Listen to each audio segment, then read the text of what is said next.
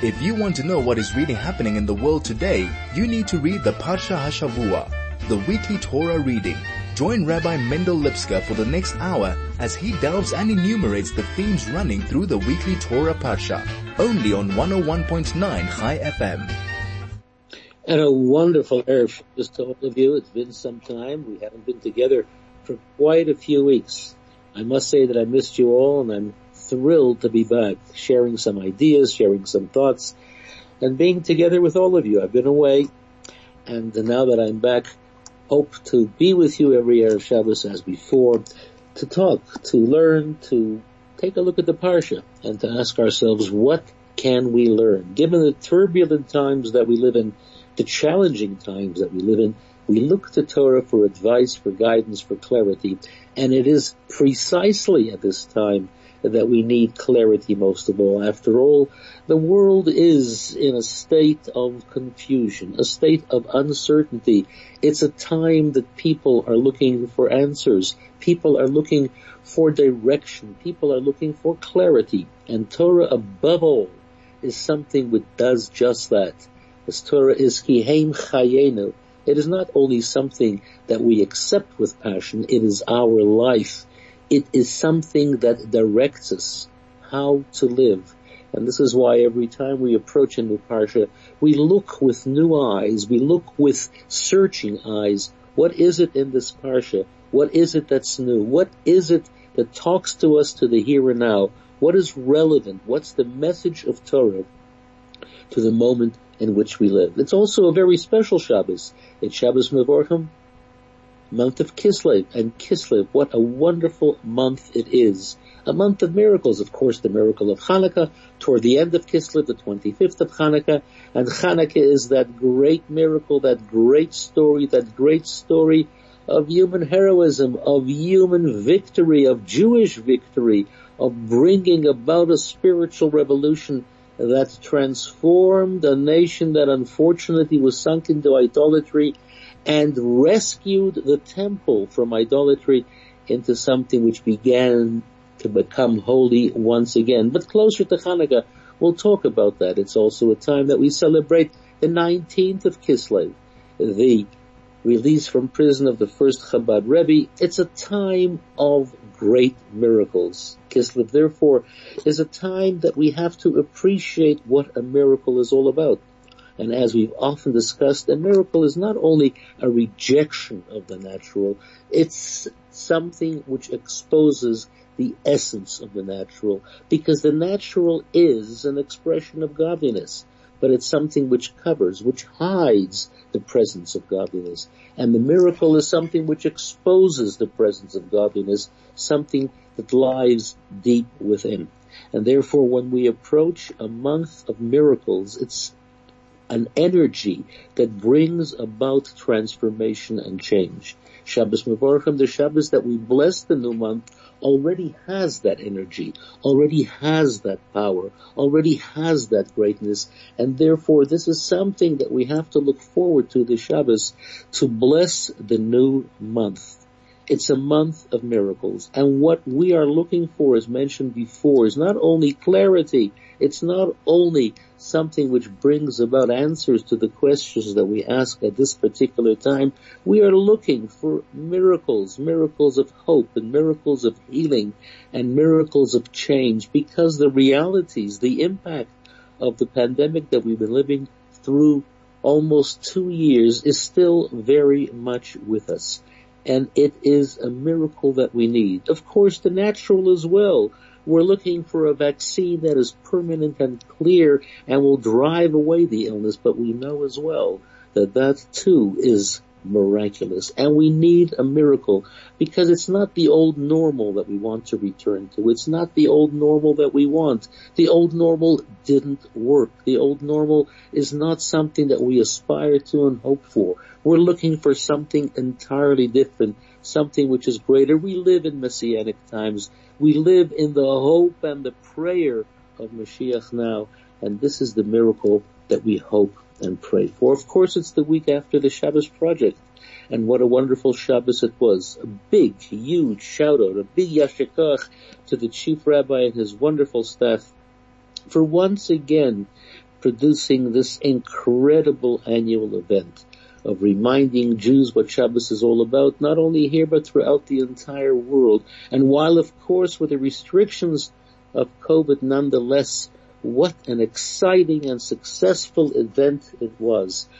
And this is something that we have to, again, give a big yeshikach to our shuls, to our rabbanim, but most of all to all of you who have participated, each and every one of you who brought something special to this incredible event, bringing out the holiness in an otherwise ordinary time. And it was something which was very special. People talk about it, people share, people speak about the experiences they've gone through, the Shabbos project.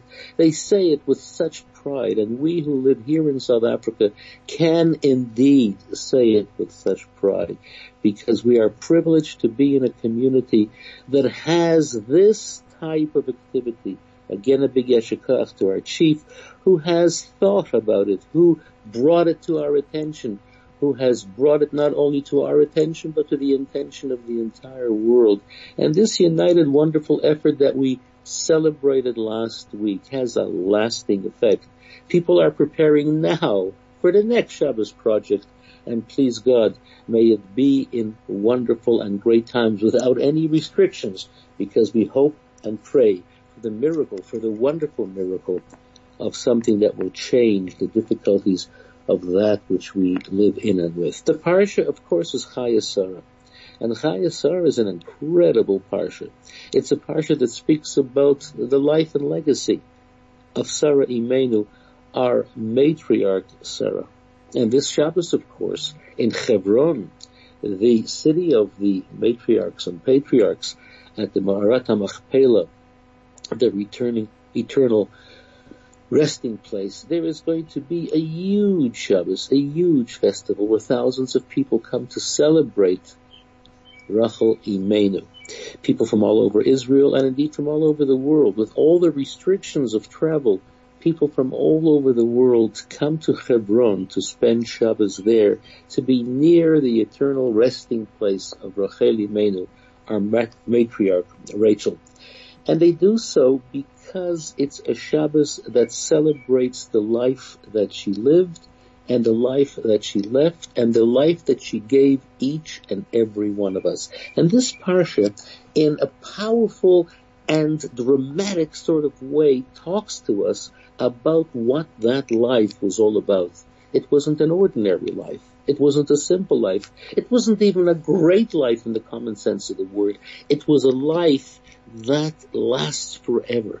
When the Torah tells us, and these were the days, this is the life of Sarah, what the Torah is telling us, this is a legacy that lasts forever. It's not easy to create a legacy, but to create a legacy that is eternal, that lasts generation after generation, is something which is extraordinary beyond any type of description.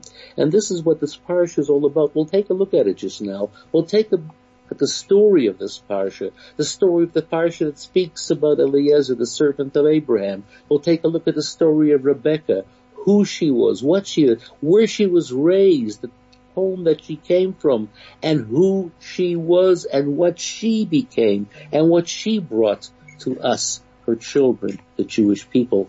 More of that soon. This is the Parsha Hashavua with Rabbi Mendel Lipskar, only on 101.9 Chai FM. We're talking about the Parsha of Chayenu, the life of Sarah, and yet when we take a look at the actual Parsha, it speaks about the death of Sarah. We've often asked this question, how is it that the Parsha that speaks about the death of Sarah is called the life of Sarah? This is the Parsha Hashavua with Rabbi Mendel Lipskar, only on 101.9 Chai FM. So we're talking about it. We're talking about Sarah. And how does it all begin?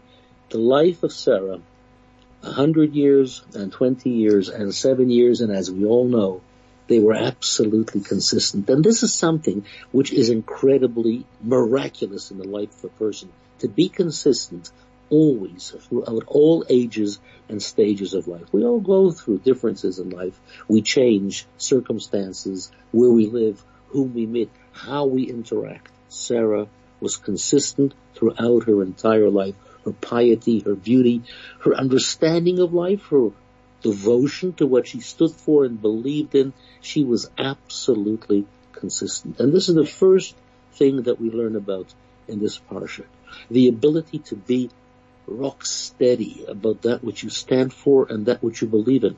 It's not a question of not compromising. Of course we compromise in life. Circumstances are such, we encounter people, and we have to compromise. But nonetheless, the bedrock of that which we stand for and that which we believe in is something which is absolutely consistent. That is something that we learn from Sarah. Sarah tells us whether you're 7 years old or 20 years old or 100 years old or 127 years old, this is something which is immutable. It does not change. It is not something which is open to negotiation. It's not something which changes. It's something which is in fact permanent.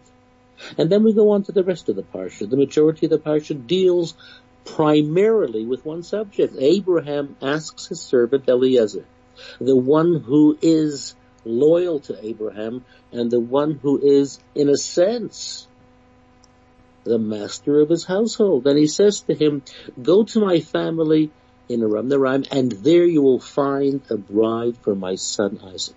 And he makes him swear. He makes him promise that he will not in any way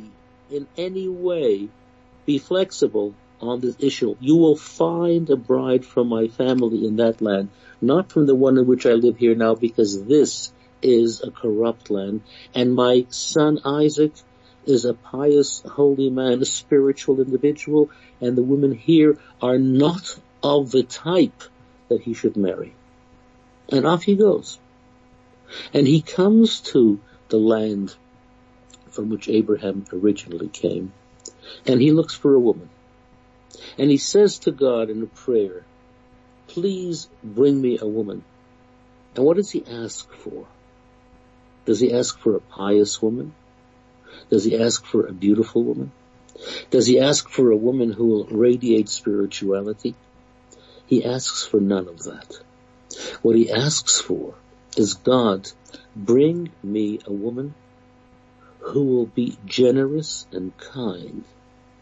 A woman, when I will ask her, if she will give me water from the well, she will draw water from the well for me and my people and our animals. And she will respond in the positive. Then I will know that she is the right person to be the bride and ultimately the wife of the son of my master for Yitzchak.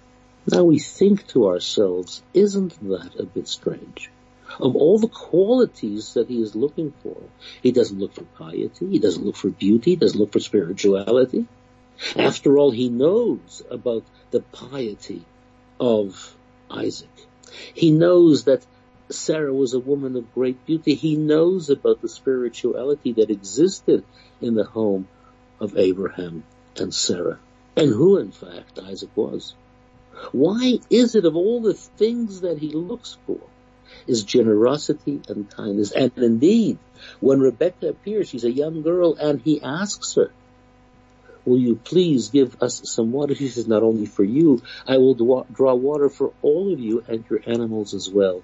And he thanks God. He says, this is the right woman. Because he knew the piety and beauty and spirituality was there, as I'll soon explain. But he wanted to know, was there a generosity of spirit? Was there a kindness? Was there an openness? Would this be a woman who would be able to emulate the qualities of Sarah? Sarah, who lived with Abraham, who had a tent that was open to four sides, that was welcoming to all. Would she have the kindness? Would she have the generosity of spirit to bring others in? Not enough to be pious, not enough to be spiritual, not enough to be beautiful. Would she have the ability to reach out to all those who perhaps didn't have those qualities and bring them into the tent that Abraham and Sarah built?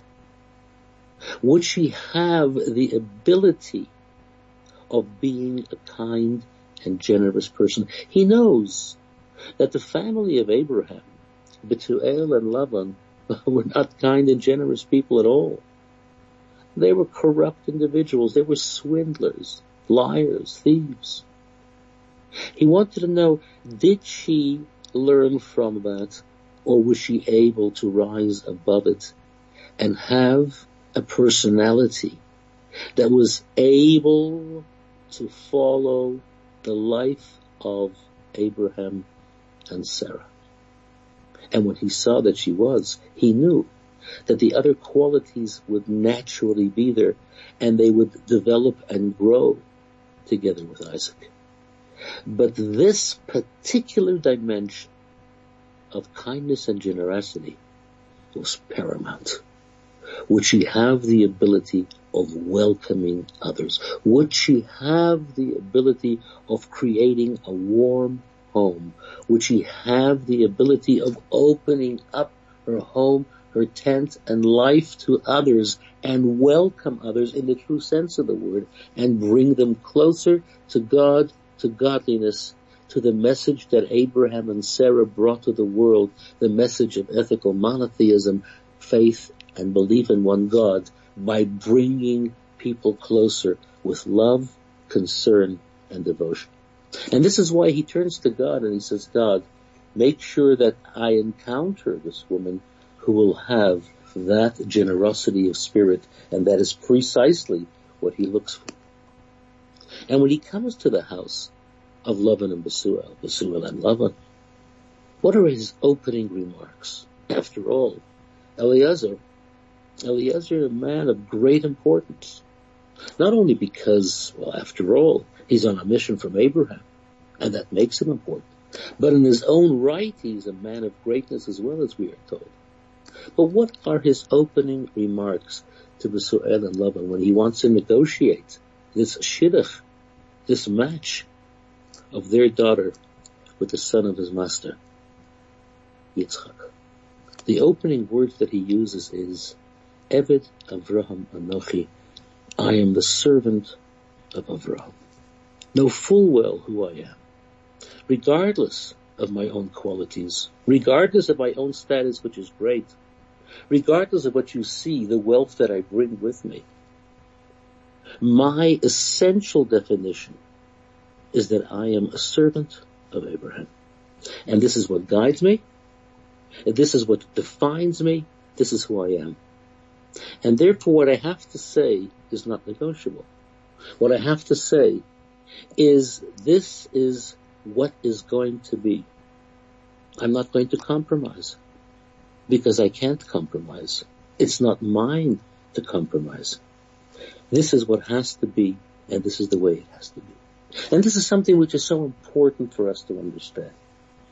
Do we have the ability, the courage, the greatness to say, I am a servant of Abraham?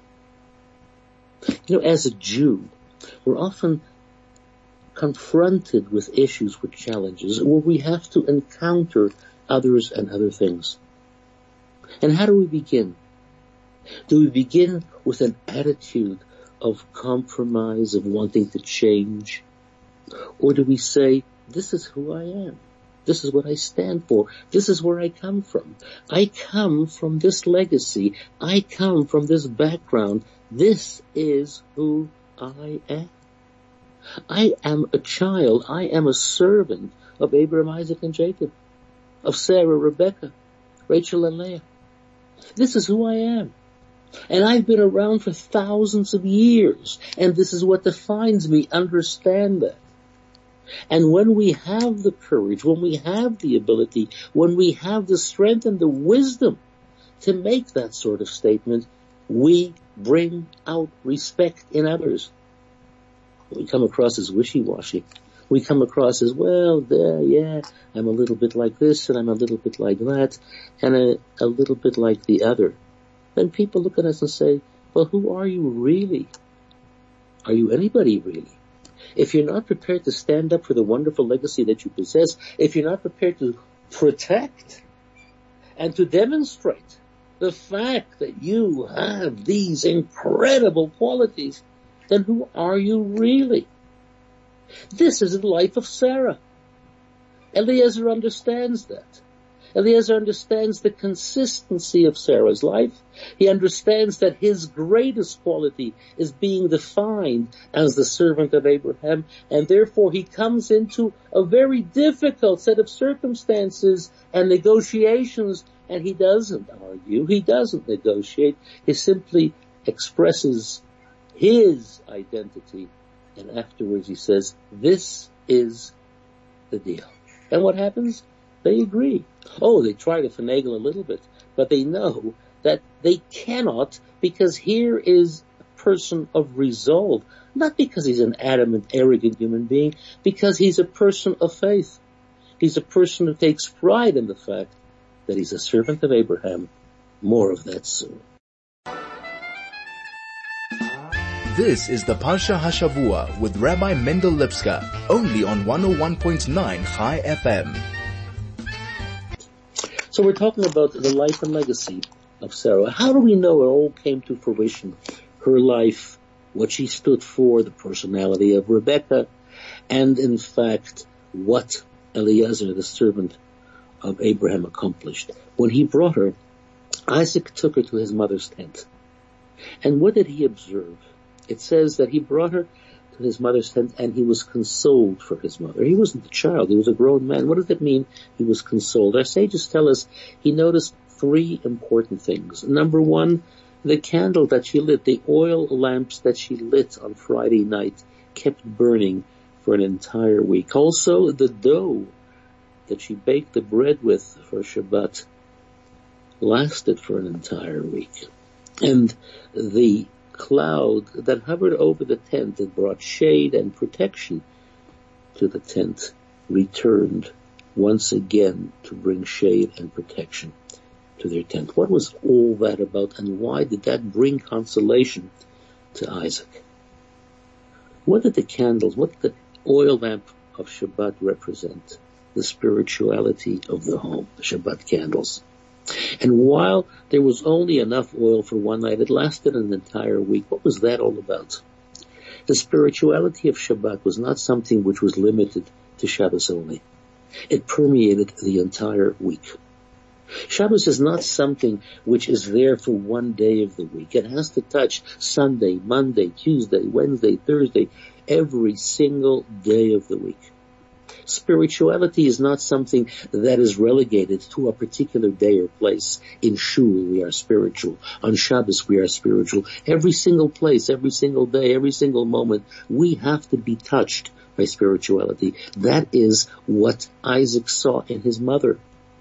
Everywhere she went, everywhere, whatever she did, the holiness of the Shabbos candles, the holiness of the spirituality of Shabbos was there.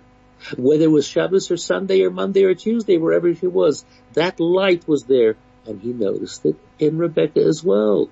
She lit the Shabbos lamp. It was there the entire week, symbolic of spirituality lasting into every single situation.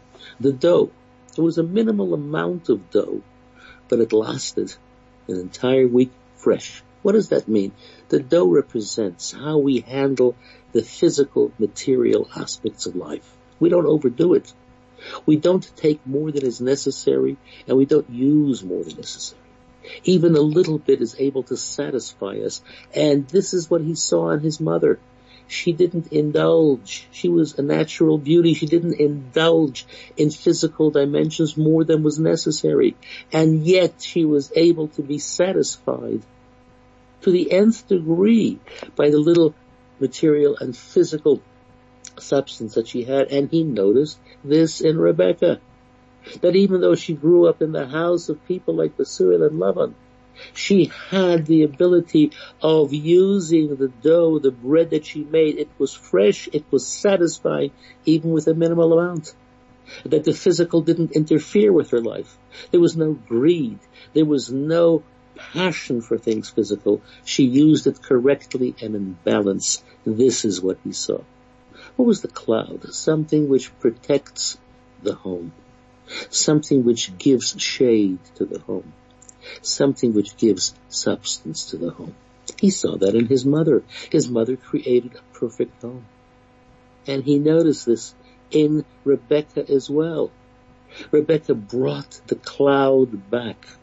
In the searing heat of the environment in which they lived, she brought the cloud, something which brought shade, something which brought comfort, something which brought beauty into the home. She was able to bring something into the home that as a wife, ultimately as a mother, would bring comfort, which would bring security, etc.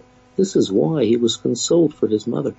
Not only because this woman came and consoled him for his mother, but he saw the legacy lives. The legacy will continue. He will be able to take that which he saw in his parents, Abraham and Isaac, and bring it to his children and his children's children, well, until Mashiach comes to the present day and beyond. And this is something which we learn in the Parsha of Chayenu, how to take something and make it last forever. And this is something that we have to aspire to, that we have to create within our own lives and teach our children and transmit to our children, to have pride in that which we do, and to say with tremendous faith and loyalty, this is who we are.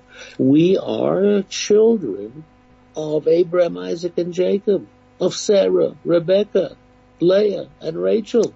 We are children that have lasted throughout the ages, and the reason that we have lasted throughout the ages is because we have remained loyal to those values. We have spirituality not only one day a week or in some place. We have spirituality in every single day, in every single place. We try to bring such spirituality into everything that we do. We don't overdo it when it comes to material things. Of course we live in a physical world, and of course we are obliged and we use the physical world, but we are not taken to the physical dimension where it cripples us to such a degree that it becomes our total obsession with life. We use it enough, but not more than is necessary. And yes, we try to create a home that is secure, not only secure from a physical point of view with huge walls, with huge fences, with barbed wire, but a home that creates a security of well-being, of children that feel comfortable, of children that understand where they come from and where they're going and why, and they are joyous as a result. This is the Parsha of Chayenu. And may Hashem help us that we have the courage, the ability to do just that. So when you're in shul tomorrow, listen carefully to this story. There are wonderful little dimensions in each and every single pasuk. As you go through the Parsha, you will see more and more and more of the incredible legacy of Sarah. And that legacy is part of our lives. That's who we are. And that's what we have to become. And that's what we have to share with those around us. That's what we have to share with our children and with our grandchildren. Have a great Shabbos. Good Shabbos.